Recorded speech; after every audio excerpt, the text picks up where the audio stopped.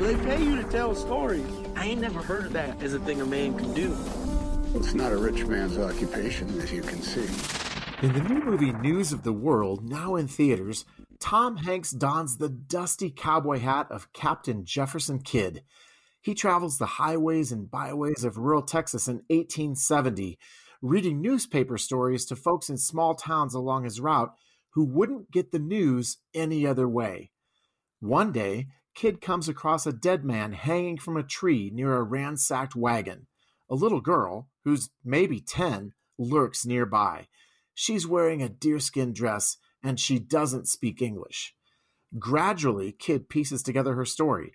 She was kidnapped by members of the Kiowa tribe when she was young and raised by them.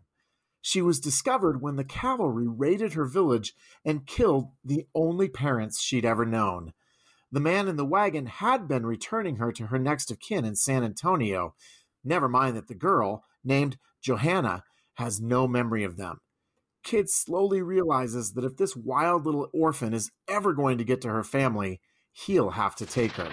Word is she's that captive out of Wichita Falls. What do you want? How much you want for her? This child is not for sale. This PG-13 Western features Tom Hanks as a man of conviction and past failings. His journey with Johanna involves violence, some profanity, and suggestive material, even as it emphasizes Captain Kidd's strength of character. So we're giving News of the World a 3 out of 5 for family friendliness. You can read the full review at pluggedin.com/radio. And be sure to follow us on Facebook and Instagram. I'm Adam Holtz for Focus on the Family's Plugged In Movie Review.